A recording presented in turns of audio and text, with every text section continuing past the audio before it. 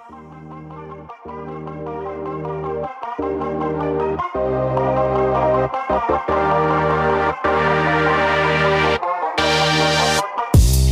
and welcome to Associated, a podcast making venture capital more accessible. I'm Francesca and I'm joined today by the lovely Lois. Hello Lois, how are you? Hello, I'm very well, thank you. It's a beautiful day in London and I'm excited to talk to our guest. How are you? Yeah, I'm very well, and I am also very excited to welcome Jacob Klahout from Partech Ventures. Hello Jacob, how are you? Hey Lois, hey Francesca, I'm very well. Thanks for having me. It is wonderful to have you. So where are you calling in from? So I'm currently in Paris, where I'm normally living. Okay, cool. Due to COVID, I moved back home for a bit, but now I'm very happy to be back. Where's home for you? Home is Belgium. Okay. So I'm originally from Belgium, actually, my ancestors. But we did a quick hop across a rather large pond to Australia. So, I'm not sure what happened there. Either merchants or someone that was quite naughty. We're not quite sure. Wow, interesting. It's always great to meet fellow Belgians, even if it was a couple of generations ago. Yeah, fair few. Right, well, should we get cracking? Would you be able to give us a little bit of an insight into Partech, please, Jacob? Yeah, obviously, with pleasure. So Partech is a venture capital fund that was started actually way back, 38 years ago, which is a fairly long time for venture funds, in Silicon Valley, but mainly by Europeans. So we have a strong European foundational identity. Today, we have offices in San Francisco, Berlin, Dakar, and Paris, where, as mentioned, I'm based. We are split across 4 teams. So I'm on the early stage team. We do investments with a ticket size ranging from 200,000 to 2.5 million euros. We then have our venture team who does Series A and B. Those are around, let's say, ticket size 5 to 15 million euros. We then have our growth team. They do growth equity. So let's say a lot more mature companies, ticket size 20 to 60 million euros. And our fourth and last team is our team headquartered out of Dakar, but also with a presence in Dubai and Nairobi, or Africa team. As you might imagine, the rules of the game for startups in Africa are fundamentally different, which is why we have a dedicated team, a dedicated fund with dedicated LPs for that. I don't know whether you want me to give me some more color as to the team I work on. Yes, that would be really good. I'd like to know a bit about your team and specifically about your role. What does your day-to-day look like? What are you most interested in? Cool. So as mentioned, I work on the early stage team. We are a generalist fund, which means that we can do things from very consumer tech, direct-to-consumer brands, marketplaces, over to B2B software, to more, let's say, enterprise software, to then end up on the deeper tech side of the spectrum with anything AI, ML, dev tools, some blockchain, and sometimes even hardware. What we are really looking for is, let's say, unfair advantages, right? That's what venture capitalists are looking for. We're looking for highly profitable and highly scalable businesses. Okay, so it might be easier to ask you what you don't invest in then? That's a great question. There's not a lot that we don't invest in. So there's obviously, because of, let's say, our agreements with our LPs, there's a couple of industries that we're not touching. For instance, gambling, the sex industry, cannabis. Those are things that our LPs don't want to deal with. So those are fields we don't invest in. But other than that, anything that is VC compatible, we're willing to look at it. That is really cool. That must be so exciting for you. Did you have a specific area of interest when you joined the fund, or are you a generalist now? So it was really interesting. So my own background, I'm an engineer by education. Combined that with some management studies and then moved to Paris to go work in a startup team as an early stage employee at a DevTools company. And there, I learned about early stage startups, got really excited about the dynamics of starting an early stage startup, and then the relationship my CEO had with his board of directors, on which there were some really good VCs. So that's where I started getting into VC Twitter. And one day I just discovered that Partech was looking for someone with specifically an engineering background to focus on the deeper tech side of the spectrum.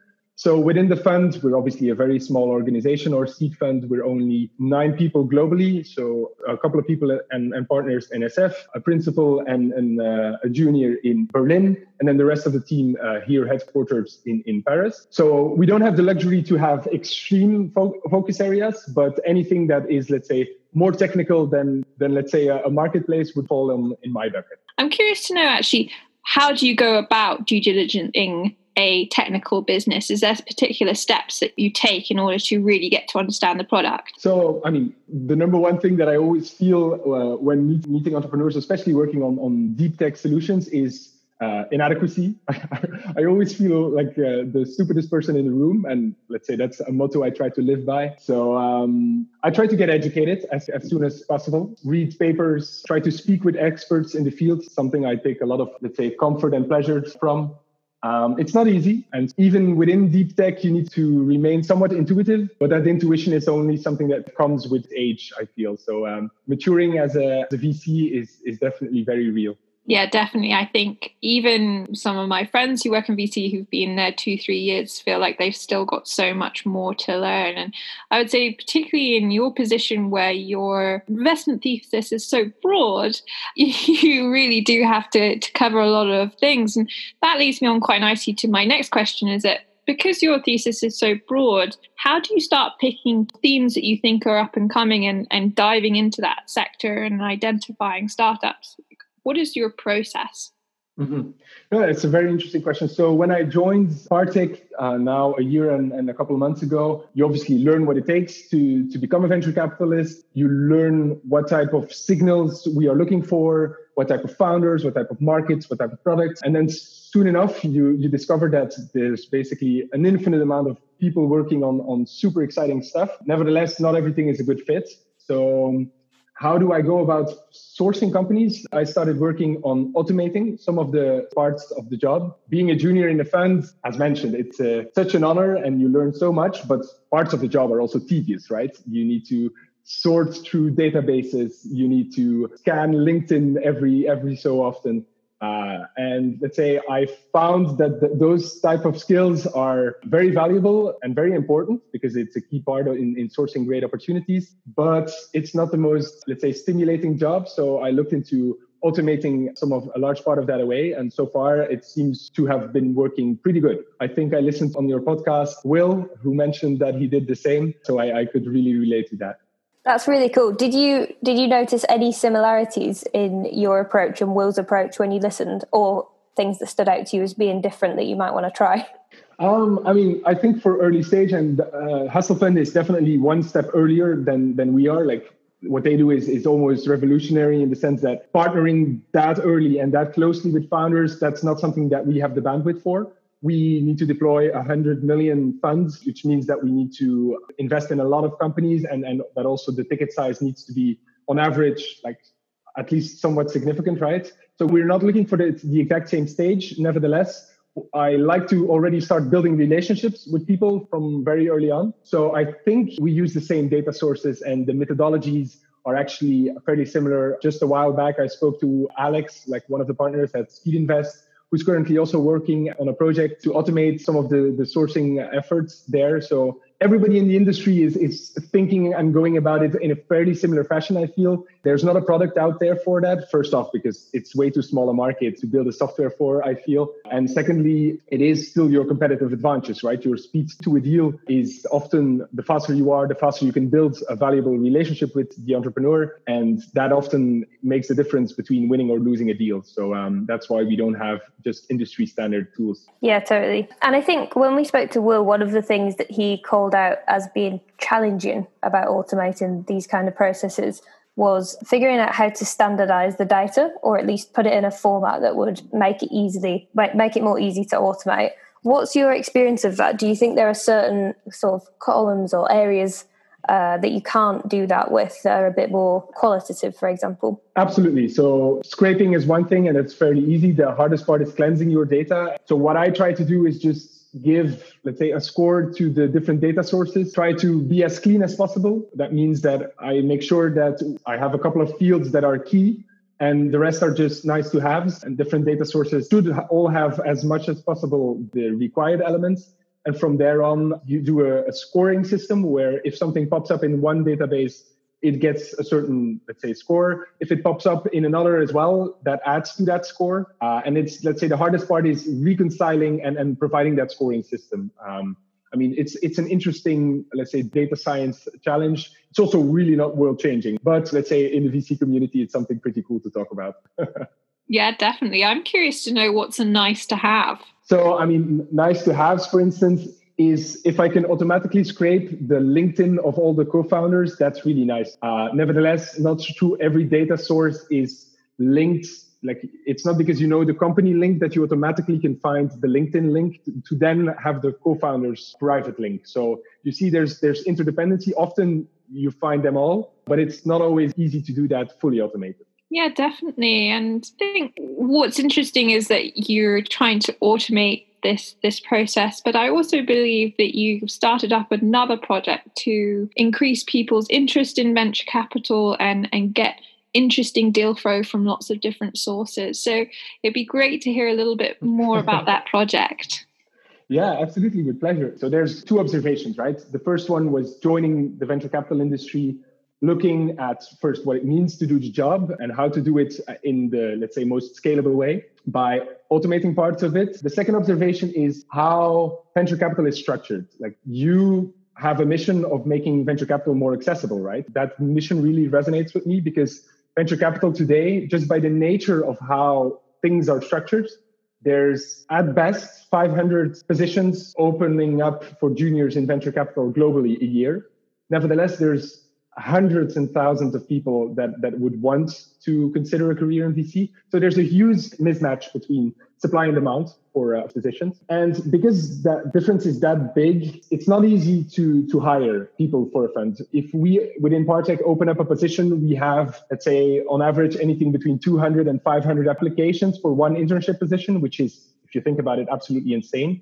There's, for venture recruiting, two ways to go about it. Either you hire a hunting consultancy to help you sift through all these potentially interested people and find the hidden gems among them. Nevertheless, what very often happens is you ask your juniors to actually find their next intern or the next team member themselves.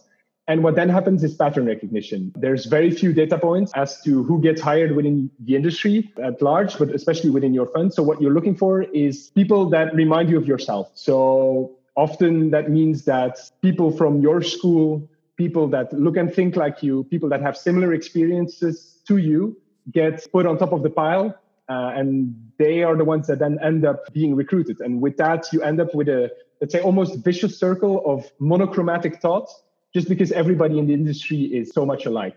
And that kind of groupthink is, I think, a fundamental problem within the industry, and one that we can sadly only change by changing the venture recruiting equation. All that was an intro to then come to what I'm building now is a platform called Merit. And the aim of Merit is to surface people that have the skills, drive, and ability to break into venture capital without any of the prerequisites. Like, you don't need to have a Stanford MBA. You don't need to have done, be the product lead at Revolut. The only thing that you need to do is a good job on the platform. So to give you an insight as to what it actually is, it's a distributed venture capital platform where aspiring venture capitalists can practice the craft by doing a proxy of the actual job. So they join a virtual team of people who want to actively learn about early stage investing. And then, much inspired by, let's say, game design, you gain points for committing to your mission. And people are rewarded for finding exciting opportunities, analyzing these opportunities and trends, and then providing constructive feedback towards each other. I like to think of it as a GitHub for early stage investing.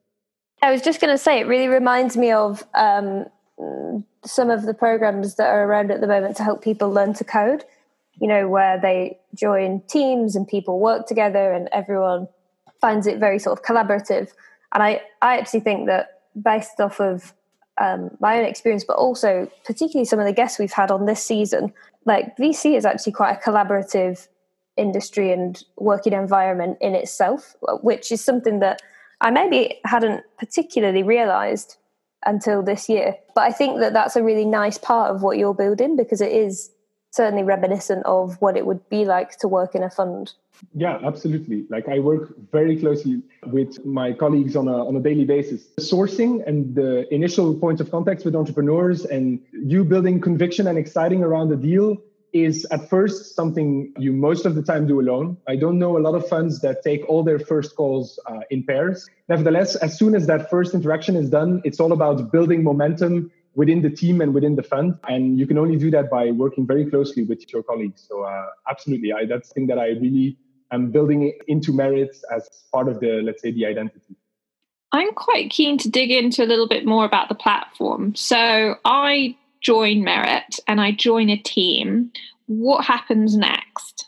So there's three main responsibilities. So you join the platform, you get some educational content from great VCs out there. There's so much great content, so much great podcasts, videos, blog posts on what it means to be a VC. VCs love talking about themselves and about their job. So I refilter and reuse some of that content and provide it to the participants. And then you're asked to source a company. So once a week, you're asked to submit one company that you're particularly excited about for whatever reason it can be. It could be a company that you know personally, a company that you've worked for, a company that your friend is starting. Like however you found it, you can submit it. It could also just be something that you found on Product Hunt that you find exciting in the platform. So just by filling in some basic fields. And then at a second point in the competition, you're asked to analyze not only your own opportunity, but also two other opportunities of other participants. I ask you to look at team. I ask you to look at market. I ask you to look at product. And then everybody is asked to vote who did a better job of the two analyses.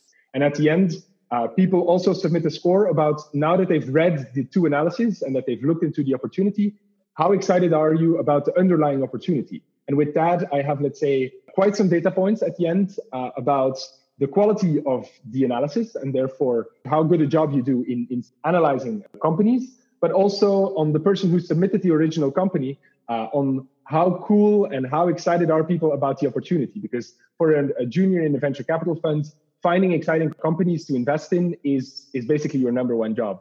So with that, there's a scoring system. So everybody gets fixed points for doing the job and then variable points for the quality of the job.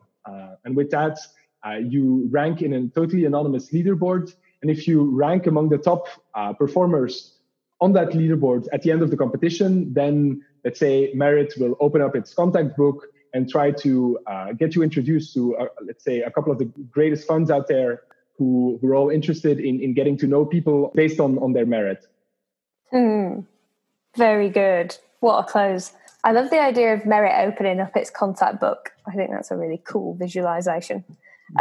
Jacob, where are you up to with Merit? Is it in beta? Can people join yet? Or where are you up to in the development process? So first off, a little caveat, it's being a venture capitalist, a junior in the fund is already more than a full-time job. So it's Partech by day and then Merit by nights and weekends. Nevertheless, I'm making real progress. So I was lucky enough to get some press a couple of weeks back. And now I have a huge list of people interested in the platform. And now I'm onboarding the first beta users. So that's super exciting. So in the next couple of weeks, I should be able to have my first real user feedback.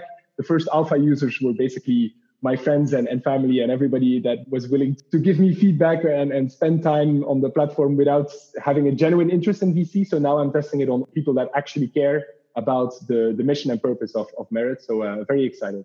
Very cool. And I think you kind of touched on this. I guess one of the key challenges is that you have more than a full-time job. But I was kind of wondering what else has been hard about it from when you first set out to develop the platform and you had the kernel of an idea to now.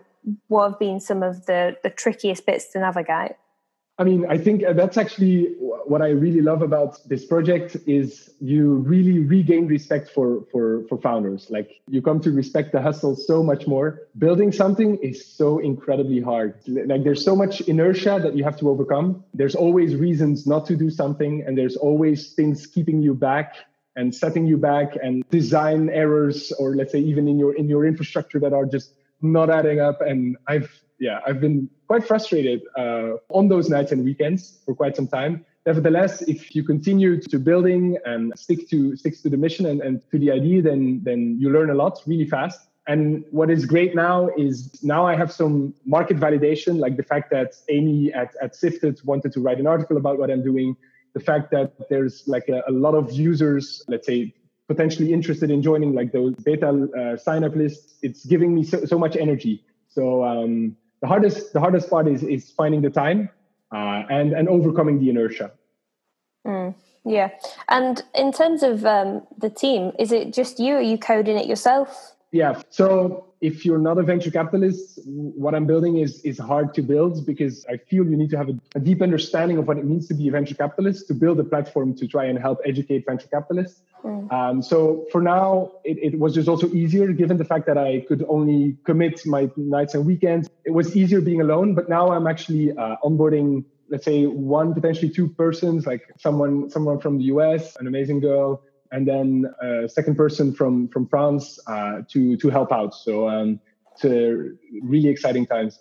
What will they be helping out with? So on one hand, the marketing and community management, like it's not something that comes extremely natural to me. Even though VCs spend a lot of time on Twitter, it's still a job, right? Thinking about how to engage with your community, how to communicate with them, how to provide them the best experience, especially because it's the main goal is to educate people and to lower the barrier to entry towards, let's say, seeing yourself as a VC. And let's say one of the two persons will help out on that. And then the second person, I mean, was also just, she slipped into my DMs and really hustled her way up and said, like, I want to help you out. Let me take some school credits for this and I'll help out with whatever. So yeah, we'll see how that takes shape. That's amazing. And actually, we had a similar situation with Julia, who's now helping us out. And I think it's a huge compliment, right? That someone has heard your mission and your story and wants to help. And it's so exciting to hear and you know, nice and relatable. I hope you agree, Lois, that, you know, there's so many reasons not to do something, and you're going to come across hardships along the way. But it makes it worth it when you hear people validating what you're doing.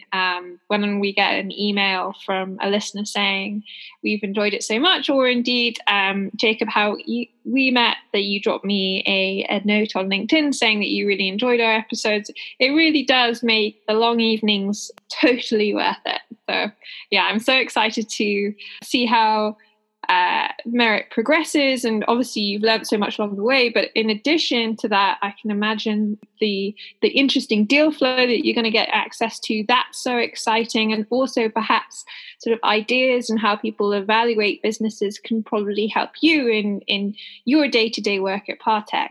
Absolutely. I think that is one of the traps after a while in venture capital people fall into. First, people become like cynics, like everything. There's always a reason not to do a deal. And you basically become trained to see the flaws in business models, inefficiencies in market, and the failures in products. Nevertheless, you need to remain, let's say, positive and optimistic and always say what could work, because there's 100 reasons why Shopify could have failed.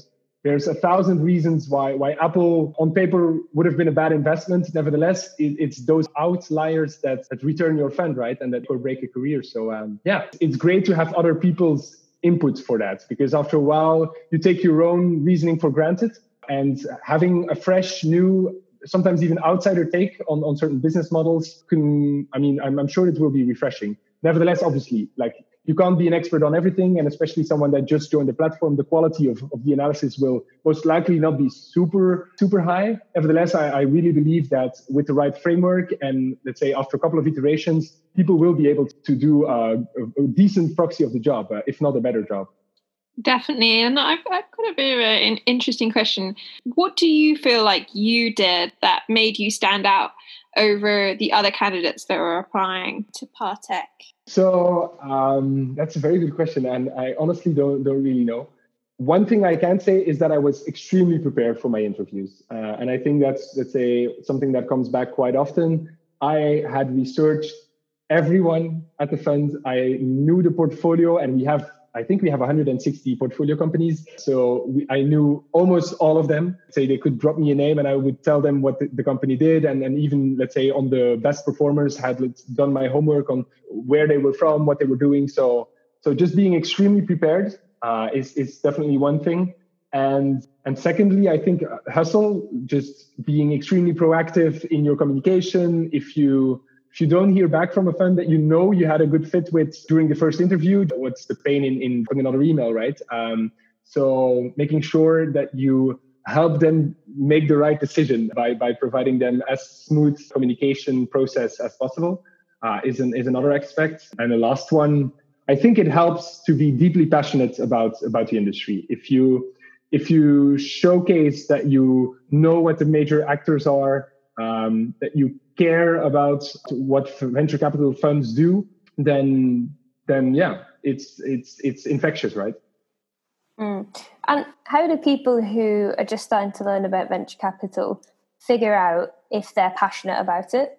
That's not an easy question, but then I come back to the point I made earlier about the fact that VCs love putting content out there. There is a lot of content out there. There's people like yourselves who build fascinating, super entertaining content to help make the job of a venture capitalist more, let's say, relatable, accessible, understandable. So just going through that content, obviously you can't go through all of it, but understanding what it means to be a venture capital fund. Like a lot of people applying to venture capital don't really understand fund economics. It's not at all rocket science. You just need to sit down and spend half an hour understanding the different actors, the money flows, so that you understand what it means to be a VC fund. And obviously do some benchmarks as to whether or not you're joining a good fund or not, or at least a financially performing fund. Then secondly, understand the job of sourcing. If you're a junior in a fund, that means you'll need to do sourcing. So showcasing that you have a deep understanding of what is moving on the startup markets, what are exciting upcoming markets, what are exciting upcoming technologies that provide new opportunities, where are the exceptional people that the fund would want to back, and try and monitor their pulse from very closely. You don't need a fund to do that. So I'd advise to try and get as close to the startup ecosystem as possible. I totally agree with all those points. And I would say also those are very transferable to a founder as well. And making sure that you're incredibly prepared when you meet a VC, really understand your sector and be ready to list a number of portfolio companies that you admire within the fund. And also be aware that there might be a few that would be a conflict of interest, so there's no point approaching them in the first place. From your experience, what gives a startup the edge for you when they approach you? What really impresses you? I think for me, what I really value is problem founder fit. Sometimes there's entrepreneurs that come up with a direct-to-consumer shampoo brand, and you feel that it might make sense. Nevertheless, but they're bold. But they're bold, and they just really want to be, let's say, a startupper. They really want to have a founder on their LinkedIn. And then there's other types of people who have, let's say, deep expertise in fields or that have a really deep connection with a type of problem that they then go out and solve just because there was no solution out there that was actually satisfying the needs. I think, for instance, if you look at like the CEO of Zoom, which we're using now, he had so much experience building web conferencing tools, and he knew there must have been a better solution. So he went out and built a better platform to do so. And it's that type of problem founder fit where you, let's say, combine deep expertise with like a genuine understanding of industries and value chains. If I feel that in a founder, that is something that is very hard to come by, and that helps make the case very often. Yeah, definitely. Would you be able to give us an example of an investment that Partech made where the founders definitely showed those qualities? Yeah, absolutely. So I helped out on an investment, and now was lucky enough to be able to also join the board together with Gradient Ventures, which is the early stage AI fund of Google in San Francisco. And it's called Kaizo. And there, one of the co-founders, Dominique, he has built a business in the same space before. And you felt that he was so deeply passionate about the space. He built a business before that wasn't a large success. Nevertheless, he came to us and pitched his business and spoke about his experience, saying like, okay, last time I did X, Y, and Z wrong, and now I want to get this right. And now he's building, let's say, an AI for customer support agents, first on Zendesk to optimize their workflow. And they will now expand onto other customer support tools. And there you could really feel the passion and the problem market fit. He knew all the softwares out there. He had encountered the different actors before. So that is something that, like, okay, I'm not only buying into the equity of your company super early stage, but I'm also buying the whole experience that you have and the learnings that you've had in prior experiences. And other than an absolutely stellar team at Partech, what is Partech's USP, so to speak? That's a very good question. And it's a question that a lot of venture capital funds ask themselves, right? We are a multi-stage fund, which is really cool in the sense that we know what it means to do Series A investments. We know what it means to be a growth stage companies. And we have a portfolio that reflects all those different stages. So we have a founder community of all of our founders that, once a year get together in San Francisco at our founder summit together with our LPs. But we also have, let's say, a team of people, we call them our biz dev team. And it's their day job, basically, to constantly try and provide value by connecting people within the portfolio with each other or connecting them to some of our LPs. We have, besides the standard LPs, institutional, we also have corporate LPs. Let's say, I think it's about 40 of Europe's largest corporates have invested in our funds. And with them, we try to then build bridges, see whether or not there's potential sales opportunities, and then later down the line, potential acquisition opportunities. For instance, we sold a couple of months back, Boris Golden sold a company he invested in called Dashbox, which was a French meal delivery for, let's say, in the suburbs, sold it to Carrefour. So that was definitely and also a very interesting way to create synergies between founders and our LPs. Nice. Laura, should we go on to question time? I would love to go on to question time. Question time. We should have a jingle. Do you want to make have a jingle? I recently took up learning the guitar. I don't know if I've said that on the podcast yet. Oh my goodness, we should do an associated sing-along. Exactly. Maybe we could do a jingle together. For Christmas, yeah. Yeah, let's do question time. Okay, I'm going to start you with an easy one. Are you an early bird or a night owl? I am a night owl, but I try to be an early bird because my mother always tells me that you should get up in the morning if you want to change the world. Oh, yeah. That is so nice. I feel the same way. I always do like loads of research and work and stuff later at night, no matter how early I get up. All right, question 2. What would you prefer? Going for a bike ride in the park or on a Peloton? I know on VC Twitter, everybody is very excited about Pelotons. I don't know if you have one. I've actually never ridden one, so I'm maybe not the right target. Also, my apartment here in Paris is really small, so I don't think I have place for a Peloton. So who needs a table when you can have a Peloton? Who needs a bed, right? So I would definitely go for my bike ride. I ride my bike everywhere in Paris. It's slightly dangerous, but it's the best way to go around. Yeah, perfect. I agree. I think Peloton feels very unattainable to me as well because, first of all, I don't own a home and I live in a small rented flat. And secondly, aren't they like super expensive? They're $2,500. Okay, so that's let's say principal at least. Actually, you need to be GP for that, right? Soon. Exactly. It's not you've made it if you can buy a Peloton. Peloton is not very on brand for the Associated podcast. No. You should send them an invoice for all the good vibes. That's true. Maybe we'll try and get a free gift sometime. All right, cool. 2 of 3 down. The last one's a little bit harder, but I'm interested in whether you have a role model in the VC ecosystem or startup landscape, actually. Let's broaden it out a bit. There's obviously a lot of people I really look up to, but let's say the most distant one that I haven't met or will probably never meet is like Peter Thiel. Like what he has done, his career is super impressive. From being part of, let's say, the PayPal mafia to then creating his own super strong fund, being on cutting edge technology, Sometimes he makes choices in terms of like who to back politically that I don't necessarily agree with. But in terms of track record, that is really someone I feel has really earned his place, the upper echelons of the VC world.